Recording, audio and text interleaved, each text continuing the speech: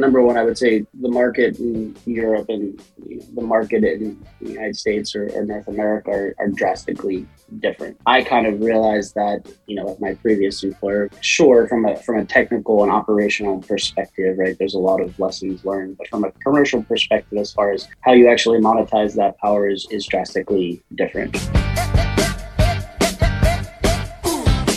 We are here to try to explain to you what it is we do here. The solar industry in the U.S. employs more people than Google, Apple, Facebook, and Twitter combined. The most valuable commodity I know of is information. Wouldn't you agree? Welcome into the Green Insider Podcast, powered by eRenewable. I am your host, Fred Davis. Welcome into the program, episode 83, happening right now, and we're glad to have you on board as we are each and every episode. Another great episode on tap today as we welcome to the program Mr. John Markwell, Head of Commercial Management and Trading for the Exus Management Partner Group. Very excited to talk a little bit about what they're doing, kind of their expansion into the United States. They've been here for a few years now, but they are certainly making waves in the renewable energy space, and of course, they are a proud member of the North American Energy Market Association, NAMA, for those of you scoring at home. And of course, you guys know that we do work with NAMA. Shout out to Tim Berrigan, Donna Foy, and of course, Mr. Steve Shepard. You hear the NAMA News Minute here every other week, and so stay tuned for that next week. You will get a NAMA News Minute. But before we get into Mr. Markwell and what they're doing over at Exus, let's hear from our very own co-founder and COO, Miss Ann Niemer, telling you what we do here at eRenewable. Hi, Ann Niemer here, co-founder and COO of eRenewable. At eRenewable, we know everyone has sustainability needs and wants. We want to help you reach your ESG goal. Our goal is to bring technology to the sustainability space by hosting real-time online auctions for both buyers and sellers. Our electronic management tool helps streamline the RFP process. Whether you need to procure energy or find an off-taker for a renewable project, our platform will provide pricing efficiencies to your organization. Our other projects include solar or battery storage development, renewable natural gas or responsibly sourced gas, LED lighting, and HVAC efficiency upgrades, or unbundled RECs or RSG certificates, all helping our customers reach their sustainability goals and meeting their ESG needs. Please visit our website at erenew.net or call us at 1-866-ERENEW1. As always, thank you for listening to The Green Insider, powered by eRenewable.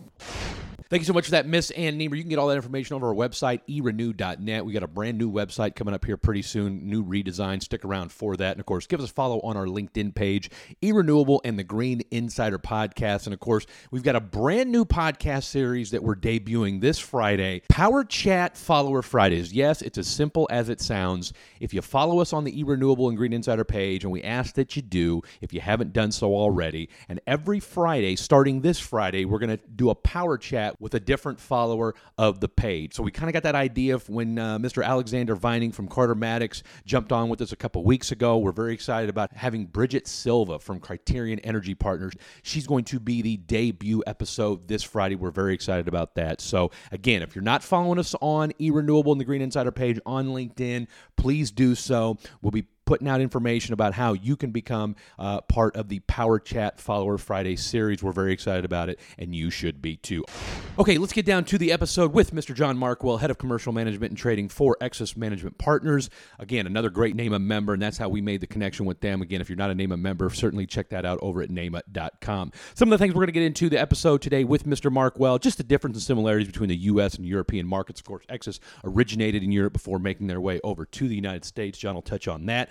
He'll also get into a little bit about how Exus was able to change some of their market strategy. And of course, he'll get into the ever-changing development landscape in the market. A lot of great stuff. Of course, somebody who, Mr. Markwell, very well versed in all things renewable energy and asset management. So without further ado, please welcome to the program, Mr. John Markwell.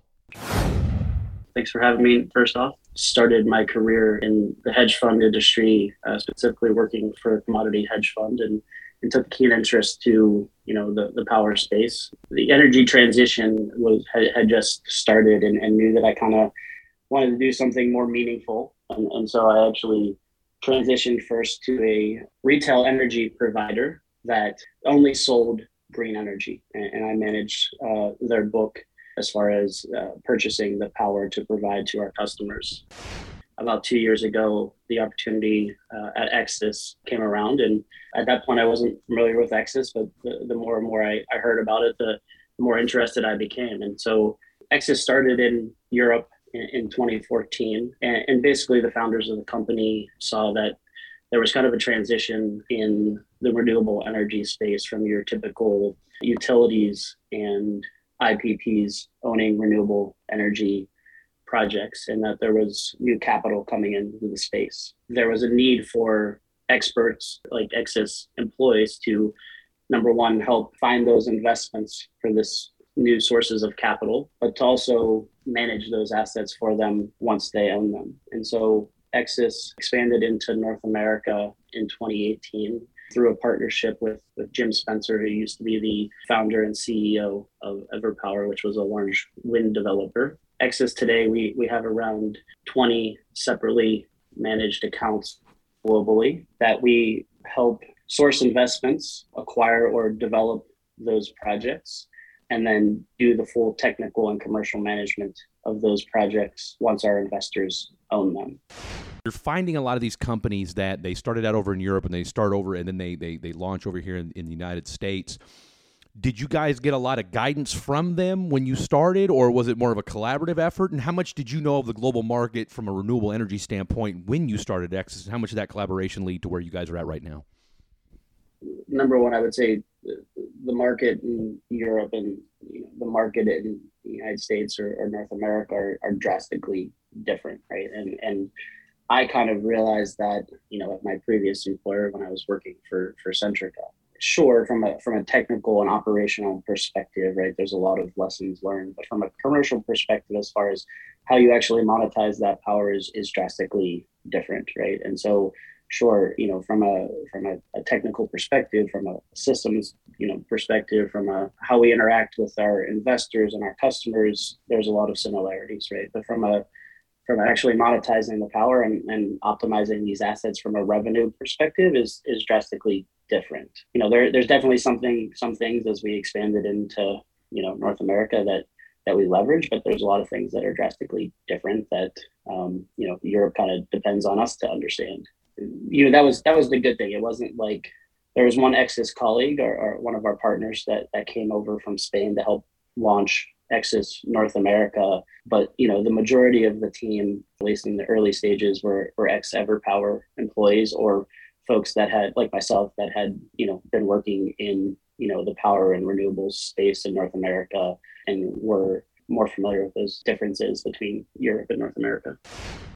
We first started operating in North America, at least to my knowledge, was never in the game plan to develop assets, and we're not doing greenfield development to this day. But as more and more capital has come into the space and there's more competition for the assets, we're starting to see less projects actually change hands. It's more gone to a developer model where these large oil and gas companies, these infrastructure funds are going and buying development platforms. So it used to be the developer model where a developer would develop a project, and then, whether that was at notice to proceed or COD, right, they would sell that project and recycle capital to then invest in their next project. But as more capital has come into the space, now you're seeing, the investment not on a project level, but more on a platform level. And so, we're seeing less operational projects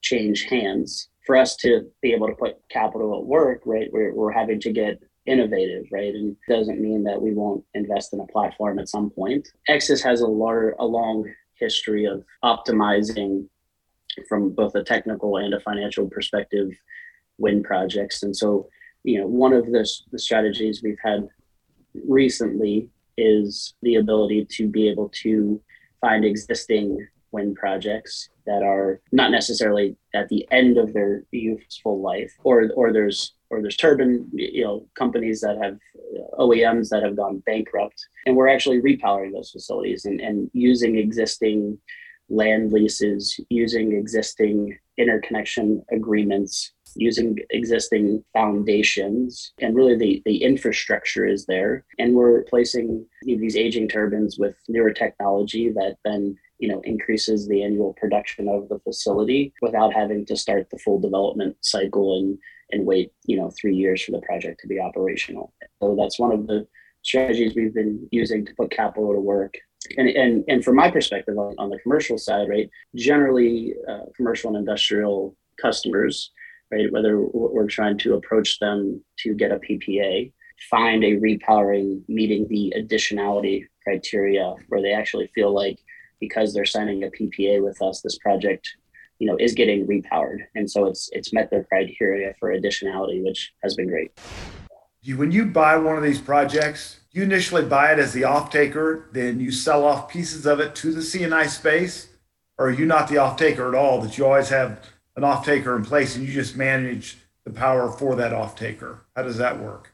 When we find a project that's a candidate for repowering, we treat that like any normal investment, right? We go in and we figure out what the technical solution that will work, what the market for an offtake agreement is, if there's any regulatory or legal challenges that would go along with it, and then we go find an investor, right? And it's just like if it was any operational project, right? It's just that the upside of that project is you're not just buying this existing project with its operating history, it's how lucrative this project is or has been. You're buying it for an upside of repowering, right? And generally that you can go find aging projects and be able to use Exus's both technical and commercial capabilities to take a project that may be not meeting the return expectations of the current sponsor. And maybe the current sponsor doesn't have the technical capabilities to go and repower it, right? And so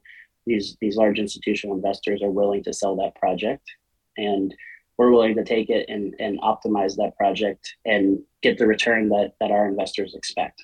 I'm going to go back on additionality for 1 second. So let's say that you have a 100 megawatt project that you're looking for the C&I off-takers for that 100 megawatts. Yep. And you have one customer that takes 60 megawatts, another customer take 30 megawatts, and one customer only take 10. Do all three get to claim additionality, or only the 60 megawatt that takes a higher percentage? When we're talking about additionality, right? Yeah, I mean, they can claim the percentage that they're actually helping, right? So their investment by monetizing that power and buying that power, right, is adding more clean energy to the grid, right? And there's no real rules from a PR perspective, right? I think even the person that's buying 10% would say we're buying renewable energy from a wind facility that, because we're now buying this power, was able to get repowered. 18 months ago, you had too many projects and not enough buyers, and now you're in a situation where you've got not enough projects and a whole slew of buyers. Exus has seen that dynamic change. What do you think's been the key impetus for that? And is it because of what's going on right now, I guess, across the ESG pipeline, or what is it? Yeah, 100%. I think it's definitely the ESG focus, right? I think the amount of capital, right, that's come into the space, right? I think that there's too much capital, and it's exactly what you said. There's too much capital and not enough projects, right? And so I would say that there's so much capital and not enough projects, but that the valuations of some of these platforms that are trading hands are higher than anyone could have ever anticipated, right? I mean, I would say that, you have developers that have built a couple of projects and have a pipeline of 1 to 2 gigawatts, right? And they don't have a huge, track record of developing, highly successful projects, and yet those platforms are getting bought at valuations that I don't think many foresaw, even 2 or 3 years ago. And so I think there's a lot of momentum behind it. And I hope that federal policy and state policies continues to be supportive so that these projects can get built, and that, the energy transition kind of rides this wave of the amount of liquidity that's coming into the space to be able to put capital to work and get projects built. Listen, I think it's not that the projects are getting built, right? It's just not, if you're not developing, owning, and operating them, right, you can't be just an investor looking for one-off projects, right? I think it's gone from buying, specific projects to buying platforms. and the ability to be able to go and buy single projects has become sparse. I don't think it necessarily slows down the amount of projects that are getting built or the amount of capital that's being put to work. I just think that the strategy for how we get there has changed a little bit. Yeah, so they're going and buying developers that have a team, right? They have engineers that help build the projects. They have, permitting folks that go and get the, county permits. They have a land acquisition team to go find the land that the projects are going to be built on.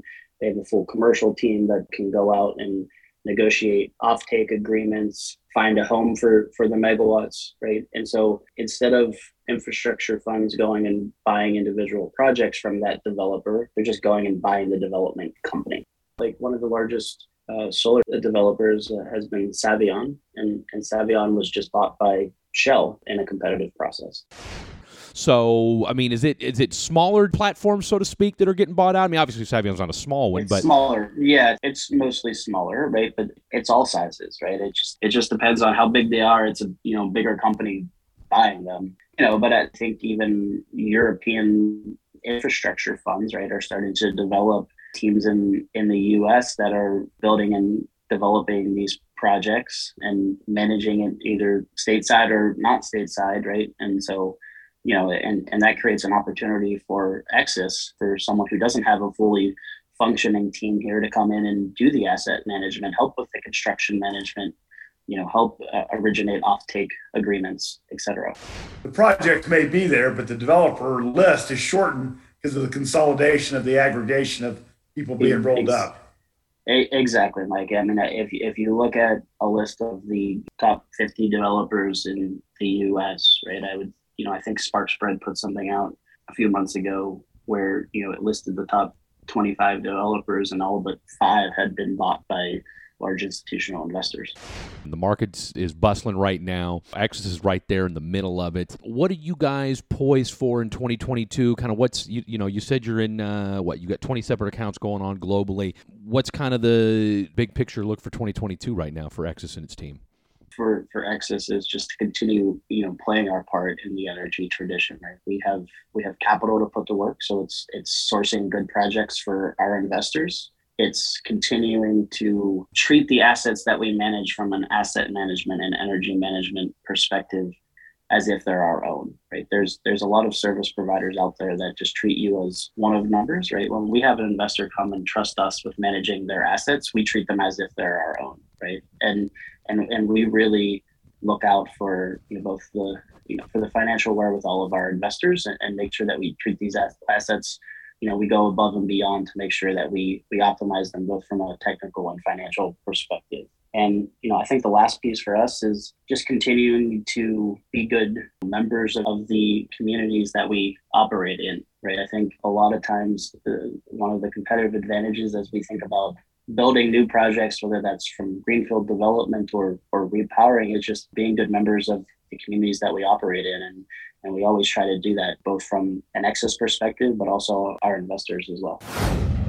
Thank you so much for that, Mr. John Markwell. You can catch all of the Green Insider episodes over at Apple Podcasts, Google Play, Spotify, and over on our website, erenew.net. And if you listen to us on Apple Podcasts, and we know that a lot of you do, give us a 5-star rating. Why? Because we promise you learn more about renewable energy and the energy transition from the podcast than you knew about it before you stopped by. All right, stay tuned. We got some great stuff coming up. We already mentioned about the Follower Friday series. Again, if you're not a follower of eRenewable and the Green Insider podcast on LinkedIn, do so. Let's get connected, and let's get you on the Follower Friday series. Of course, Bridget Silva from Criterion Energy Partners. She'll be joining us this Friday. And next week, the much-awaited Deloitte series with Jennifer Juneau and Marlene Matika. 2-part series. We're very excited about that as well, and we know you will be too. So for the entire eRenewable team and Mike, Roger, and Al, thank you so much for listening to, of course, all the audience, the guests, and everybody that makes this show possible. This has been the Green Insider Podcast, powered by eRenewable. We make going green easier.